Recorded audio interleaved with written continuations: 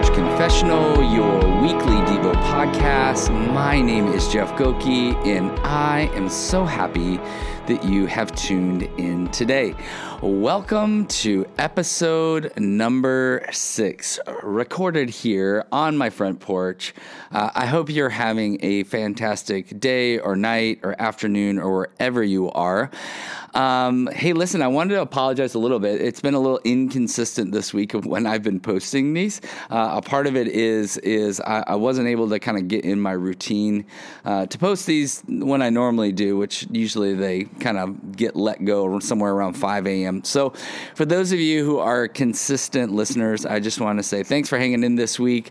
The goal is to get back into that rhythm next week, so they'll be posting at 5 a.m. Monday, Wednesday, and Friday next week, and we'll go through a whole another batch of podcasts. So you are hearing this one fresh and live today here on my front porch. It is, 9:35. So normally I post them and then they release earlier. But anyway, hope you're doing awesome. Hope you're having a great day. Hope you woke up this morning feeling like, man, I am so lucky to be alive. It is an awesome, awesome day to be alive.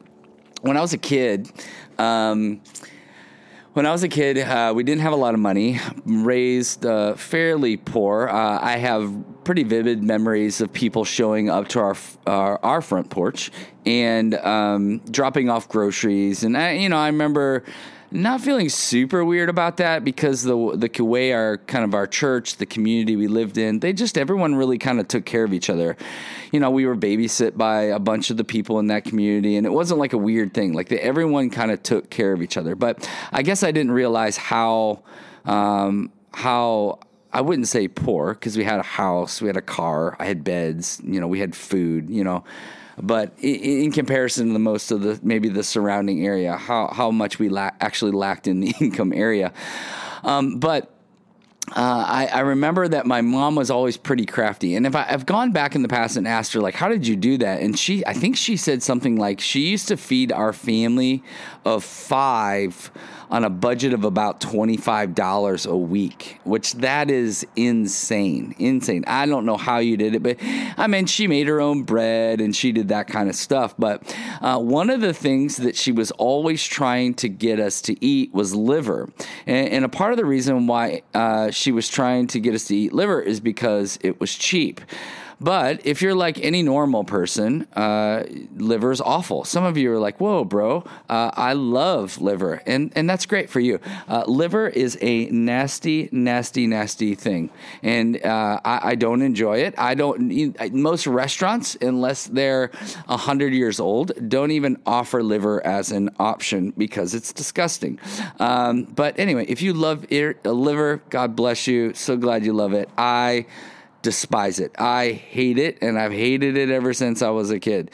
But my grandparents, on the other end, think it's the most delicious thing they've ever eaten. Anyway, so my mom was always trying to figure out ways to get us kids to love liver because it was cheap and it fit in her budget. And so she had told me that she got this book called 101 Ways to Make Your Kids Love Liver. I have no idea who wrote this book, but apparently some other people were trying to figure out how to get their kids to eat liver and decided to publish a book on it. And some publisher went, yep, this is going to be worth it. This is going to be totally worth it. We're going to sell so many copies of this. Don't understand that business model, but that's okay. So my mom finds out that there are certain crafty ways that you can get your kids to eat liver. And so one day we're at dinner. I remember this vividly. We're at the dinner table, and my mom puts like this big plate in the middle of the table, and she said, hey, we're having French fries today. And so I was like, we're having French fries for dinner? She's like, yeah, French fries for dinner. And I'm like, awesome, because I love French fries. Who doesn't? And so eating French, and I start digging into these French fries, and I'm like, Mom, I don't think these are French fries. And again, I don't know how old I am, maybe 5 or 6. Mom, these aren't French fries. This tastes like liver. She's like, no, they're French fries. Like, they're French. My mom lied to me. Like, she legit lied to me. And she's like, just eat them. They're good for you. Just eat. And, eventually I kind of said, Mom, this is liver. I know this is liver. Stop lying to me. Tell me the truth. And she's like, listen, it is liver, but doesn't it look like a French fry? It tastes like a French fry. And I'm like, it does not taste like a French fry, but it does look like a French fry. But she's like, it's so good for you. It's high in iron. It's cheap. It's really good for you. You should eat it. And I'm like, Mom, I do not want to eat this. I do not want to consume this. It doesn't taste good. So it's interesting, as I was coming to this passage, that memory popping up in my head was really funny for me. I actually think at some point she was like, no, you're going to eat it. And I was like, I don't want to eat it. And she's like, you're going to eat what's put in front of you. That's how we were raised. I remember as a kid, like, we had this whole mantra. It was called the Clean Plate Club. Like, who's in the Clean Plate Club? Which was like every night for us because, my parents were like, listen, there's people around the world that don't have food. We do, so you eat it. So I think I remember eating this liver, and I think I remember also throwing it up. And so my mom has a mess as a result of trying to get me to consume this thing that is, yes, cheap, but I think for her, and the other thing was like, no, it was supposed to be good for me, and we could eat that and it would be good for me. But anyway, started thinking about that as I was reading this passage and thinking through this passage, was thinking about that story. And the passage is this, Revelation 10, verse 19. I went to the angel and asked him to give me the small scroll.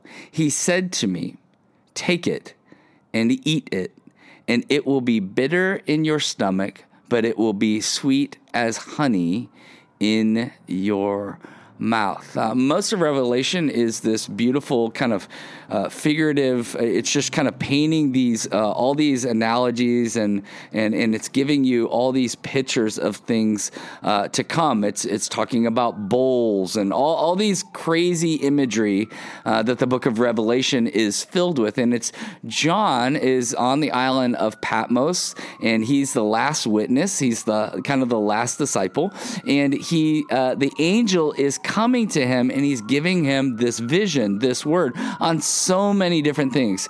The theological term was there's an eschatology. There's an end times kind of reality to, where we've been, where we currently are, and what's going to happen next. And at this point in chapter 10, these scrolls are being rolled out, and the angel says to him, take it and eat it, and it will be bitter in your stomach, but it will be sweet as honey in your mouth. And I think as I think about the scroll, as I think about the words of the Lord, I think about Scripture.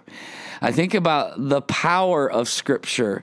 And I think in this scenario, what is so beautiful about it is that it's not just talking about this moment. I think in many ways it's talking about the whole of Scripture.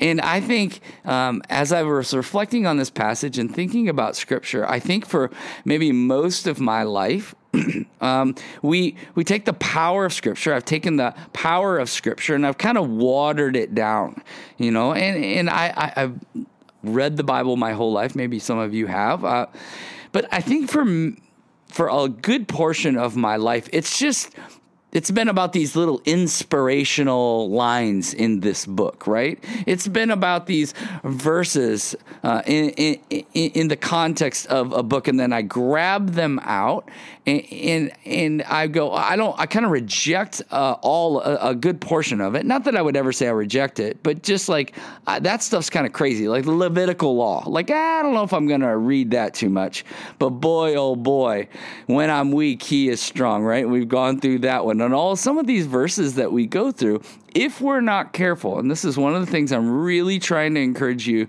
those of you who are listening, if we're not careful, we just pull them out of the context of what is being said, instead of really, and just think of them as these little inspirational lines in a book that, wow, that's really encouraging for me. And so one of the hopes of this podcast is that you're actually going in and you're not just listening to these verses, you're going in and reading them in the context. This is just a little primer. This podcast is just a primer to get us thinking, helping us to read the greater context of what the whole canon of Scripture is trying to help us understand. In the Bible, we have lost the power of Scripture because we've turned it into these little inspirational nuggets that we love to put on coffee mugs and put on picture frames and to put on stickers on the back of our cars, and we've dulled it down. And so what the angel is trying to say to John is going, no, there's a whole other reality what's going on here. And what I've learned about myself, and what I've learned I think about so many people, is that they love quotes. Like, they love quotes. That's why these little nuggets of what they call in Scripture. And sometimes you'll take one of these passages that we go through and you go, look, that one's for me, right? Ecclesiastes 7:13. Like, that was episode number 2. And that's one of my favorite verses. But if I'm not careful, I pull it out of the context of Ecclesiastes, or the whole Bible for that matter. Instead, what Ecclesiastes 7:13 is, it's confirming the whole of Scripture and in many ways, all of what Ecclesiastes is trying to go after. And that's why I love that. But if we're not careful, we just turn it into another quote. You see, in the Bible is so much more than that. It's trying to go, no. I want you to consume all of it.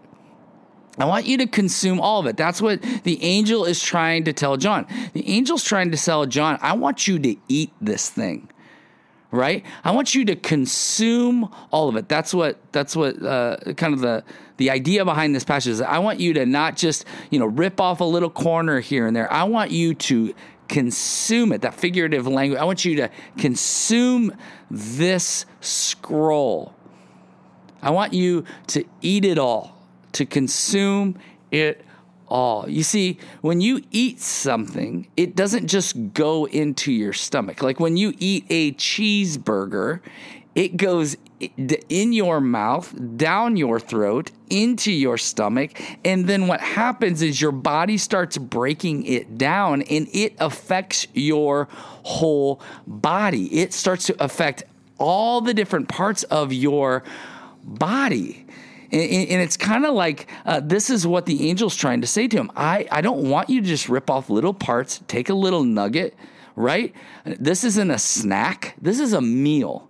And I want you to take all of Scripture, and I want you to consume it and let it affect your whole life in the same way that eating bad affects your whole life, your whole body, your blood work, the way your mind works, the way it all comes to be. It affects it all. And he's like, no, listen, I want you to consume it all. But, it's kind of the same way as like, this is what it means to actually eat good food. Like, you should eat really good food because it's good for your body. It's good for all the parts, and consume it all. But if we're honest, and I'll be honest, I hate eating good. Like, I hate it. Like, I would rather take a dirty burrito and consume that every single day over vegetables. Like, I hate the taste of water. I don't know about you. I keep telling people, like, I drink a lot of water. I just get it through coffee. Maybe some of you are like me. You're like, I drink a lot of water. It just happens to be in the context of coffee, right? I don't like drinking water. I don't like the taste. I don't ever feel like, man, I'm so glad I drank that cup of water. But I know it's good for me. Like, I don't really enjoy eating great food, but I know it's good for me. And this is what the angel is trying to say to John is this. Listen, I need you to eat the scroll, consume it all, and I need it to affect all of you. As you consume it, it'll affect all of you. But here he says something really, really awesome. He says, listen, it's going to be bitter. There are parts of the Bible, listen to this, that are going to be hard to take. They're going to be hard to understand. Right? Like in episodes 5, we talked about following Jesus and what following Jesus really means. Like, it's not easy. It's hard. There's parts of the Bible that are going to be bitter. It's going to feel bitter to us. It's going to be hard to accept. And he's like, no. You need to eat it all, and there are parts of it that are going to be really hard for you to take. Let me help us understand this. The Bible is full of scriptures that are going to be really hard for us. Do not neglect them. It talks about the Bible being like a two-sided sword. It's sharp. It's cutting through every part of us, right? He's like in episode 5, he's talking about losing your life, right? But we don't like that passage a lot of times because we're like, yeah, but I can do all things through Christ who strengthens me. And both are true. Both are true. But in the context of that passage, it's like, no, when you lose your life, you can do all things through Christ who strengthens you. But we have to take those bitter parts of Scripture. He's saying, consume it all, even the bitter parts. And he says, but as you start consuming that, what you'll understand, it's like honey. It's like honey. And when we eat and we live in all of Scripture, the whole narrative, the whole canon, you will find peace and you will find joy. We will find the things that we're really looking for, right? Because it's bitter and it's honey and it's all working together as we consume it. He's like, stop ripping off little parts of the whole thing. Consume all of Scripture. So here's my encouragement to you. Please don't just listen to this podcast and get little nuggets of truth. Dig deeper. Don't trust me. Go dig deeper for yourself. Understand what the Bible is really telling us. Consume it all. Eugene Peterson has a book called Eat This Book. And it's all about this. It's all about reading your Bible, studying your Bible, growing in the understanding of Scripture, the bitter parts, the honey parts, all of it. And it will feed and bring us nutrition. So if you and I view the Bible as just another text to make your life better, we will never experience the spiritual health that it is promising you and I. So, how do you view the Scripture and how has it impacted your life? This is a really important question. How do you view Scripture? Is it just a bunch of little beautiful quotes, little nuggets of wisdom? Or is it something that as you consume it, the bitter parts and the parts that are sweet, that it will change, it can help change everything? And how has that impacted your life? So may we not only consume your words, oh Heavenly Father, but live in the health they provide. So take a breath, reflect, and believe that the God of the universe is near to you in your own heartbeat. Until next time.